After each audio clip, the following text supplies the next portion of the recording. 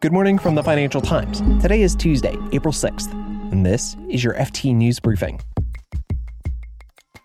The U.S. is calling for a global minimum tax for corporations, and we'll look at the bond investors who took huge risks at the outset of the pandemic who are now seeing the payoff. Plus, the global shortage of semiconductors has put the spotlight on a little-known but extremely important group that is dominating chip production. In the light of global supply chain realignment, other governments are also thinking about, do we need reshored chip production ourselves? We'll take a look at perhaps the most important company you've never heard of. I'm Mark Filipino, and here's the news you need to start your day. This week, global leaders are gathering, virtually, for the annual spring meetings of the International Monetary Fund and the World Bank.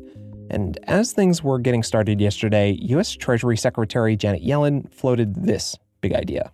Together, we can use a global minimum tax to make sure the global economy thrives based on a more level playing field in the taxation of multinational corporations.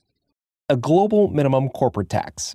Now, this proposal also comes as President Joe Biden wants an increase to the U.S. corporate tax rate from 21% to 28%. He wants this to pay for his multi-trillion-dollar infrastructure plan. The FT's Washington bureau chief, James Politi, says a global minimum corporate tax would set a level that multinationals would have to abide by. I think the big question is who is going to agree to it, what the level is going to be, and will it be sort of effective enough at stopping what we've seen as the sort of pervasive use of tax havens and low tax jurisdictions to avoid sort of hefty tax bills.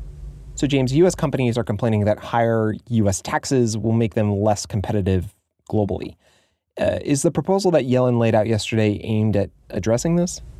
Well, so it aims to stop a sort of race to the bottom internationally. So it aims to create a system where all of America's major trading partners and sort of investment locations are taxing their companies at the same or similar level, and that it will be much harder for companies to game the system.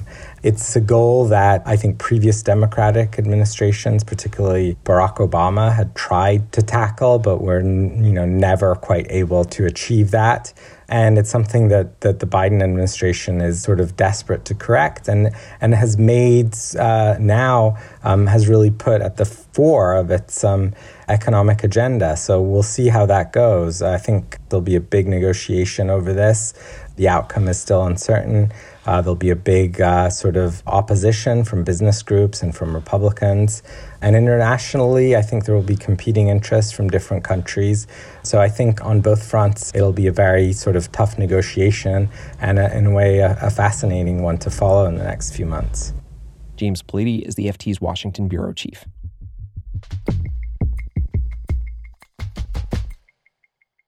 Bond buyers who took a chance on hard-hit companies are sitting pretty right now. Let's take investors who were willing to buy bonds in the cruise operator Carnival Corporation at the start of the pandemic.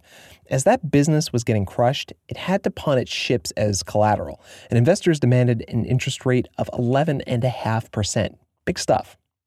Fast forward to today. Carnival is still burning through $600 million per month. The ships used for the bond deals are still docked. The company is still waiting for the U.S. to lift its ban on cruises, but the yield on those Carnival bonds has dropped to below 4% as their value has risen. So Carnival bond buyers have made some hefty returns. And it's not just that one cruise line. Overall, U.S. high-yield bonds have returned more than 23% to investors to the 12 months to the end of March. That's according to the market research company ICE Data Services. One portfolio manager called this astonishing. Investors and analysts credit the Federal Reserve's historic decision last spring to buy corporate bonds to support the market.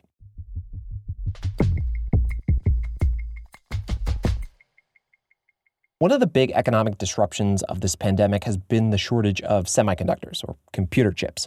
The shortage has highlighted just how many industries depend on chips and the companies that make them.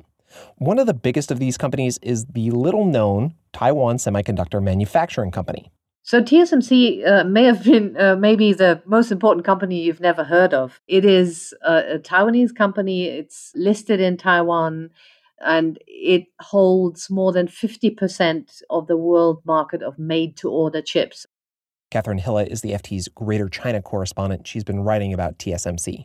TSMC has kind of jumped onto the world public or news agenda because of the auto chip shortage.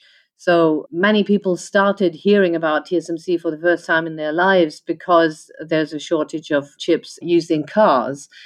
But chips for cars actually account for only 3% of TSMC's revenue, which is also why this is not a huge priority for this company right now.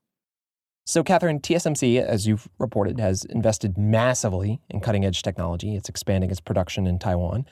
And other big global brands like Intel are actually outsourcing some of their own processor production to TSMC. I guess, is TSMC becoming too influential? All this attention is a little new for the company. And this started probably with the US-China tech war. So TSMC suddenly finds itself bang in the middle of this geopolitical contest because you can have a lot of software and advanced technology in chip design, but you still need the hardware that TSMC makes. You still need chips, the very real physical chips to make anything running on AI or anything running on software to make it work, to make it run. So TSMC suddenly found itself faced with a lot of attention, also with a lot of demands, for example, to set up a chip fab in the US for security reasons. And I think they're learning to deal with this attention. So can you talk more about how TSMC has been navigating this high-tech rivalry between the US and China? TSMC has agreed to invest $12 billion in a new fab in Arizona. That was, you could say, under pressure from the Trump administration that the company agreed to do that. The problem now is that these demands are mushrooming. Governments in other countries, in the light of the US-China tech rivalry and in the light of global supply chain realignment, other governments are also thinking about, do we need reshored chip production ourselves? So there are considerations in the EU, for example, that Europe needs to bring back some of the chip manufacturing capability that it has lost. And the idea is, let's have TSMC as well. And I think at some point, the company will have to balance this with their established business model, because one reason it is so incredibly profitable is because its chip fabs are close to one another. They can share equipment, they can share talent and engineering resources between all these fabs, which are mostly in Taiwan. If they start getting really spread out, it might be a problem. Now, is China trying to get TSMC's technology for itself, Catherine? China has tried to get the technology themselves for a long, long, long time. China's domestic chip industry is led by a company called SMIC, Semiconductor Manufacturing International. They are in the same industry TSMC is in, but they have constantly lagged TSMC by several technology nodes, and the gap has not narrowed. They certainly have tried. They've aggressively tried to poach talent from TSMC and other Taiwanese chip makers. China has also invested massively and given a lot of state subsidies to chip manufacturing companies. But so far, they haven't managed to catch up. So it's a real technology hurdle there. Catherine Hille is the FT's Greater China correspondent. Thank you, Catherine. Thank you.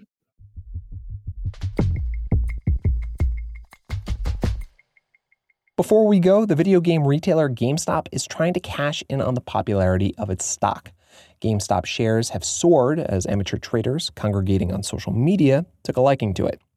Yesterday, GameStop announced plans to issue up to 3.5 million new shares worth no more than $1 billion through an at-the-market offering. This allows the issuer to raise cash bit by bit over the course of months or years, as the struggling brick-and-mortar company tries to turn itself around. Issuing more stock will dilute the share price, and the share price did drop by nearly 2.5% on Monday. But GameStop investors can't complain too much. A year ago, share was worth $3 and change. Now it's worth nearly $190. You can read more on all of these stories at FT.com. This has been your daily FT News Briefing. Make sure you check back tomorrow for the latest business news.